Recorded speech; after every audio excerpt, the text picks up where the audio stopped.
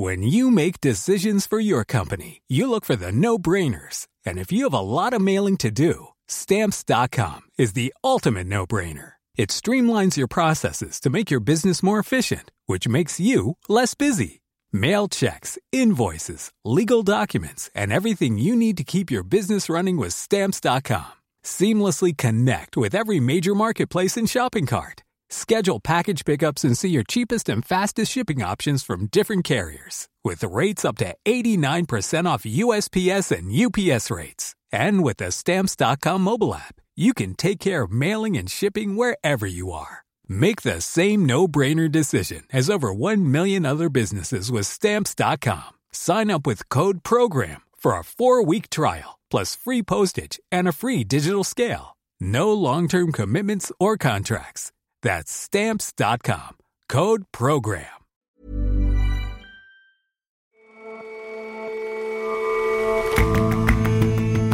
Hello and welcome to the last episode of The Intelligence for 2019. I'm your host, Jason Palmer.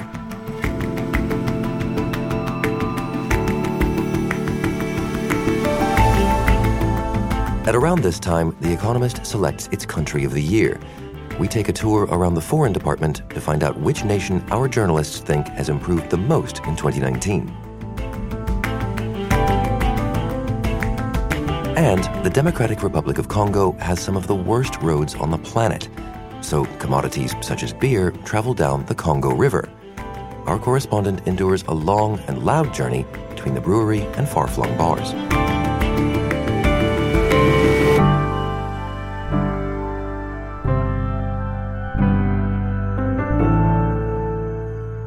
But first, as the year draws to a close, our top story takes a step away from the news to get an unusual look into America's criminal justice system.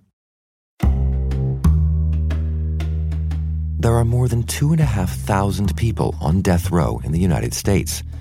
Drive 40 miles north of Houston, Texas, to the city of Conroe, and you'll meet a man who offers some of them hope. His name is Richard Reyna, and he is a death row sleuth. Our Midwest correspondent, Adam Roberts, spent some time with him. So Richard Reyna is a handsome grandfather figure. He has slick black hair. His muscular arms showed a Rolex on one arm. He had gold-rimmed glasses on. He's a jovial man. He's quick to chuckle when we talked. He is a hard-working loner. He works on his own. He loves reading books about crime. His office is crammed with souvenirs of cases he's worked on, newspaper clippings, and thick piles of case files, manila envelopes stuffed with documentation. Everyone has something to hide. And that includes the prosecutors and the defense. Now, I want to talk to you off the record. Sure. He lives in Conroe, which is very close to Livingston, which is where the death row is, where people are kept as they wait for their execution. And he spent decades driving up to death row. And he sits and he speaks at great length to the inmates as they wait to be put to death. So I want to get into their soul. They know they're going to die, and I know they're going to die. And I don't know, sometimes, they cry, and sometimes I cry. I know they're tough guys, and I know I can be a tough guy if I need to be, but you still have feelings, So tell me about his work. Who is it that hires him in this role? So he's usually brought in to reinvestigate death row cases quite late in the process. So the convicted felon will have already gone through one trial, have been found guilty, will have been sentenced to death. And then a second process begins of possibly appealing, possibly going up to federal courts. And usually it's the defense lawyers who will bring in a private investigator like Richard Reyna. But it may be the federal public defender, it might be private defense lawyers. And in some cases, it's European groups, whether it's linked to the Catholic Church or to other humanitarian groups, who want to hire a death row investigator to reinvestigate a dubious case. So how successful has he been in overturning cases? Well, his first case was back in the early 1980s, and keep in mind that these can take years to work through. He thinks in those 33 years or so, he's won the outright freedom of 7 people. That means getting 7 people who were about to be executed to be completely released. In addition to that, he's worked on many, many cases of people who were going to be executed and had their sentence commuted to a long prison term instead. So his most prominent case was back in the late 1980s, the case of a man called Clarence Brandley. Brandley was a janitor working in a school where a young teenage girl was raped and murdered. And Brandley was the only black janitor in the school. He was arrested, very quickly convicted, and the case was full of problems. It was racially motivated, witnesses lied, the prosecutor was incredibly biased, the judge in many cases of the trials collaborated with the prosecution. Deeply troubling case that exposed the racism that was very prevalent in Texas at the time. And the role of Richard Rayner was to dig up evidence and to find witnesses who would clear Brandley's name. And he managed to do that. Brandley was exonerated, let out of prison, with Richard Rayner walking beside him. And after that case, Rayner's career took off as a private investigator and everybody wanted to work with him. So do you get the sense from Mr. Rayner that a lot of these cases are skullduggery or more often the case of just simple mistakes? He is very cynical about the legal system in America. He thinks prosecutors and judges worry most about being seen to be tough because they need to get re-elected. You got to get somebody death so that you can call it a successful investigation. Yeah. And he believes that very few people who are working in the legal system seem to care about truth, especially when it comes to those who are poor or brown-skinned and who are too ill-represented by decent lawyers to be able to make their cases. So people immediately, when they see some poor black guy or Hispanic guy, he did it and he should be put to death. And so in going through all of these cases over all of these years, I mean, do sort of patterns emerge? Is he see the same kinds of things playing out all the time? Well, he talks about a couple of problems. One is that the statements that witnesses give when they're initially interviewed by police are often very different from the statements that appear when the case actually gets to court. And the second problem he sees is that the prosecution will often find evidence in the course of their work that should have been passed on to the defense. Often the prosecution will find some evidence that would make it clear that the man on trial actually didn't commit the crime, and yet time and again the prosecution fails to pass on that information to the defense. So how is it that he gets to the bottom of these cases? I think what's particularly striking about Richard Rayner is that he doesn't really use technology. He is rather proud of being an old-fashioned shoe leather detective. I just have a flip phone. And I'm old school. Somebody says, well, you're old school. You know what? I'm happy being old school. He stakes out homes, offices and bars. He studies police and autopsy reports. He works his way through trial papers, looks for inconsistencies in witness statements. I start asking the little questions, and then the rapping starts to come apart. He likes to be on the ground, he likes to be out talking to people, and he puts a lot of effort into being charming and building trust with people who can give him useful information. I want to rely on the ability to make that human contact and have the people tell you themselves. He also finds that witnesses who maybe had given false testimony in the original trial some years earlier will admit to what they did. Most people want to talk, it's been eating them for a long time. And his main appeal in the end is moral. He has to spell out for them that it's on the basis of their testimony that a man may be put to death, and are they happy to live with that? And do you think that exposing flawed investigations could ultimately fix some of the rot, reduce some of the death penalties? So across America, something like 54% of Americans still favor capital punishment, but that number is dropping every year. In Texas, it's more like 65%. But the number of people being executed or being sentenced to death is steadily dropping over the years, and it could well be that Americans are slowly turning against the death penalty because they realize it just isn't a reliable way of doling out justice. And so why do you think it is that Mr. Rayner is so driven to do this? This is a passion for Richard Rayner. He believes there is truth out there and the truth needs to be exposed. It's truth. What happened? Why did it happen?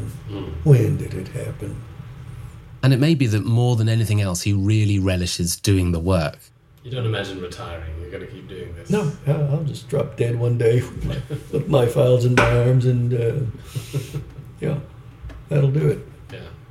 You can look at Richard Rayner and think in some ways he's an artifact from the past. He's one of the last of his kind, perhaps. But the problems he's dealing with, the injustices, the failures of the legal system, they haven't gone away. And so the work that men like Richard Rayner are doing, however they do it, is valuable and needs to carry on.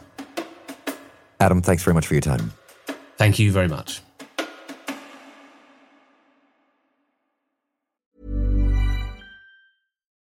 Life is full of what-ifs. Some awesome, like what if AI could fold your laundry? And some, well, less awesome, like what if you have unexpected medical costs?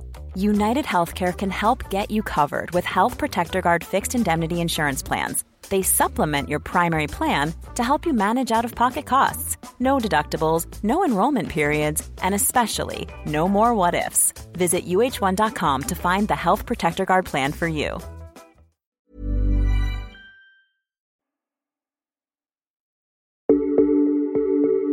At The Economist, one of our favourite traditions is awarding Country of the Year. The prize goes not to the most influential country or the one with the best standard of living or food, but to the one that has improved the most. The competition aims to go beyond each year's bleaker headlines to the success stories, to places where real progress has been made. Countries are nominated by journalists at The Economist, and to get a look at this year's runners and riders, we went on a tour around the foreign department to see who the correspondents and editors are rooting for. First stop, Christopher Lockwood, our Europe editor, who's gone for North Macedonia. Well, I think there is a good case for making North Macedonia Country of the Year. I think we owe it something. There's been a dispute going on for many years over what you should call this bit of territory. Now, the Greeks, when it became an independent country, were extremely unhappy about the idea of having a national entity called Macedonia sitting right next to them. That's because there is a region of Greece called Macedonia, and they thought that it implied a sort of claim on that. The whole business of that country being admitted into Western institutions, I'm thinking of NATO and the EU, was held up by a Greek veto because of the name. What happened is that a very bold concession was made on both sides. The Greeks agreed to let them in. The Macedonians agreed that they would henceforth be known as North Macedonia. And that was very unpopular in North Macedonia, or Macedonia, however you want to call it, because they were very proud of their name. They made this remarkable concession. Now, NATO has delivered its side of the bargain, but for the EU, this hasn't happened. And it's pretty disgraceful. The only reason, by the way, is President Emmanuel Macron of France. It isn't anything to do with enlarging or anything like that. It's simply to do with the fact that he thought it might be a bit unpopular in France. Edward McBride, Asia editor, which country would you like to be the Country of the Year?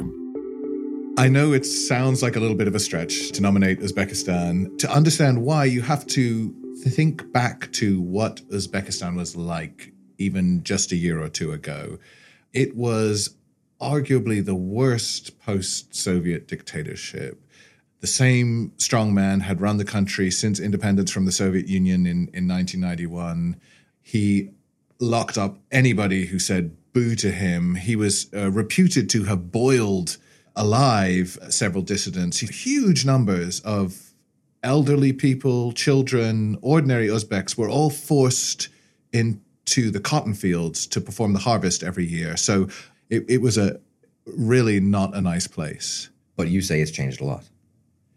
It has. It's changed dramatically. When that dictator died in 2016, nothing much seemed to change. His prime minister, who'd been working with him for 13 years, succeeded him, and everybody thought it was going to be business as usual. But then the new president, whose name is Shavkat Mirziyoyev, began to reform more or less everything. The president floated the currency, which was absurdly overvalued. He opened the borders.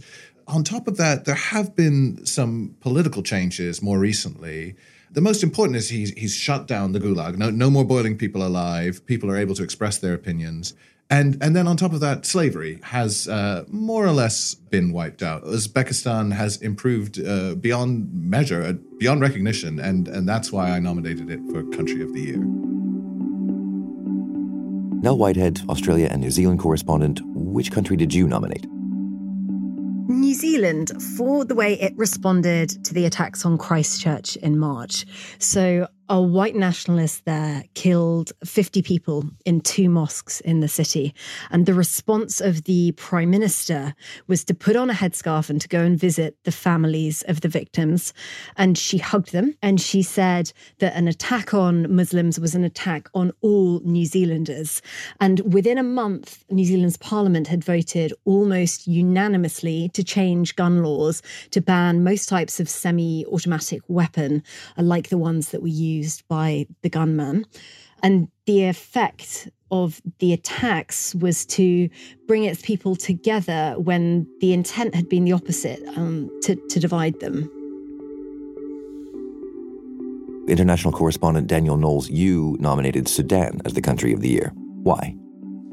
Well, about this time a year ago, Sudan started its revolution. People came out onto the streets and they protested. And amazingly, this country that had been held by a sort of genocidal dictator for almost 30 years, Omar al-Bashir, who took power in 1989, they pushed him out. In April, there was a coup, which was brought about by the army, but they needed to do it to kind of satisfy the protesters. And the protesters kept going. And now there is a civilian government in Sudan for the first time in decades. And there's a chance, and there's still a lot of risk, but there's a chance that maybe it comes, towards a government that actually kind of works for the Sudanese people.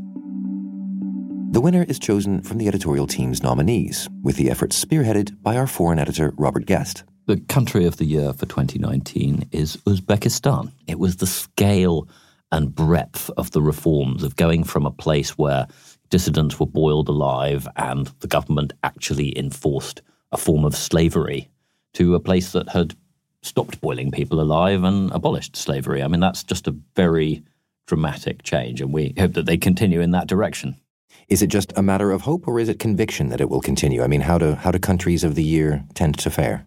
It's always a big hostage to fortune to pick something as country of the year after a year of dramatic improvement, because particularly if you're talking about countries that were a little bit unstable beforehand, the chances of them reverting to some form of instability or widespread injustice is quite high. And the most obvious example of this, as we've seen recently, is Myanmar, which was our country of the year when they replaced the military regime with essentially the leadership of Aung San Suu Kyi, the former Nobel Peace Prize winner. And we were very optimistic about Myanmar the year that happened, while acknowledging that there were big problems going on with the Rohingyas. Well, since then, the scale of the ethnic cleansing of the Rohingyas has only increased. And the spectacle just this month in December of seeing Aung San Suu Kyi stand up in The Hague and barefacedly claim that what was going on between the Myanmarese army and the Rohingyas was not genocide. It was very distressing to watch. Myanmar's really gone backwards. That said, plenty of our picks have stood the test of time. We gave it to Colombia for ending the civil war. That civil war is still over and Colombia is doing very well. We gave it to Armenia last year for peacefully ejecting a Putin-esque potentate, and they're still doing pretty well. So for the moment, it's fingers crossed for Uzbekistan. All progress is provisional, but yes, it's fingers crossed for Uzbekistan. Robert, thank you very much for your time. Thank you.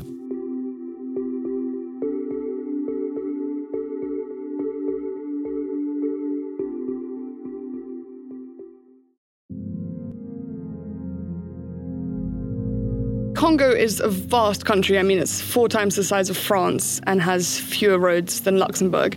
But I'm always astonished that when I visit villages in the middle of nowhere, down mud tracks and on riverbanks, you always find a dusty bottle of beer. Olivia Ackland writes for The Economist from the Democratic Republic of Congo. And I wanted to discover how the breweries managed to so efficiently get their beer around such a vast, badly connected country. So I had an idea to follow a beer from the brewery in the capital, Kinshasa, all the way to the hand of someone in a tiny village on a riverbank. In the end, I didn't quite manage to follow the same beer, but I did follow the route. The lack of paved roads in the country means that beer must travel along the Congo River, the world's second longest. So I took 2 boats, one carrying beers up the river from Kinshasa, the capital, and another which was more like a floating village which carried beer, people, livestock from another town in the middle of the country. The first journey I took was on a boat carrying 500,000 beers belonging to one of the breweries, Bra Congo, travelling up the river all the way to the city of Bandundu, 200 miles upstream. It takes the boat 7 days, but if only the road were tarmac, the beers would be able to reach Bandundu in under a day on a lorry. I got on the boat and the crew were mostly gathered together at the tip of the boat, and they were listening to rumba music that was being blasted out of a tinny radio. And the barge bobbed out into the vast Congo River. The crew were bemoaning the hardships of life on board. Well, I mean, why is that? They're surrounded by beer. It's an honest day's work. Well, they said they spend around 6 months on the barge a year, although rather dramatically, one sailor told me that he would stay on the boat until he dies. They also told me they don't sleep much because it's their very important job to guard the beer. And so they take it in turns to sit up on deck throughout the night, and so they only sleep in sort of 3-hour shifts. There was also a cat on board whose name was Mirage. And his job was to trap the rats. One of the sailors told me that if you leave the rats, they'll just gnaw through everything. And there are other perils too. Omar Barkat, the barge's owner, told me that he has to factor in an extra $500 because inevitably the boat will be stopped by soldiers. In the past, they've tried to get on board and then they demand large amounts of beer and fuel, so it's better to deal with them swiftly. So once Omar's boat reaches its destination, where does the beer go next? So Omar has a fleet of boats and they go to 2 main depots. And from the depots, clients come and pick up crates of beer and then take them on public boats back to their villages. So I then flew to Bandaka and hopped on a spluttering wooden vessel carrying around 150 people, about 60 sacks of charcoal, palm oil, peanuts, suitcases of old clothes, 2 charred cobras, which are a regional delicacy, and a rather sad-looking chicken. The boat was supposed to leave the port at 4 p.m, but it set off 5 hours late at around 9. Soon after we pulled out into the dark river, there was a smell of marijuana wafting down from the upper deck. The upper deck is known as the United States because, as one passenger told me, it's as high as you can go, both in life and on the boat. And below, on the lower deck, there were just masses of people crowded around smoky charcoal stoves, cooking their dinners. So this is more or less the last stage of the journey for the beer? I mean, did you speak to anybody who's taking it to its ultimate destination? Yeah, so this boat was travelling for 4 days, and I spoke to one lady, Christine, who had picked up 70 crates of beer from the Bra Congo depot that day and was taking them to the final stop, the village called Akula.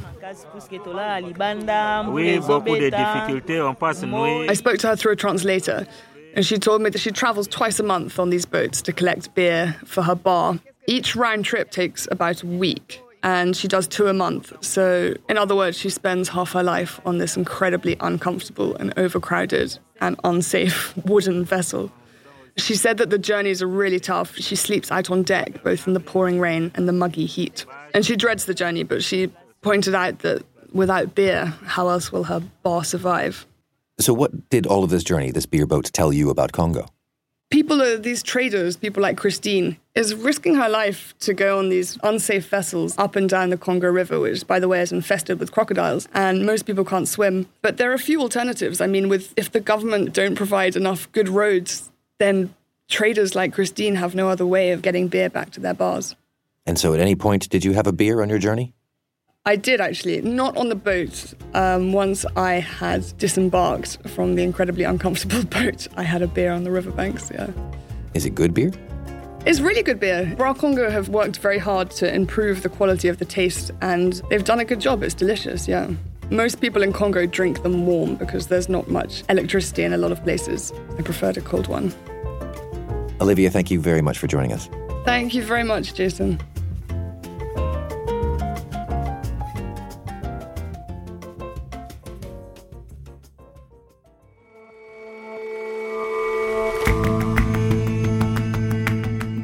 That's all for this episode of The Intelligence. We've got some hard-earned time off, but we'll see you back here on January 2nd. As ever, if you like us, give us a rating on Apple Podcasts. And you can subscribe to The Economist at economist.com/radio offer. 12 issues for $12 or £12. Merry Christmas.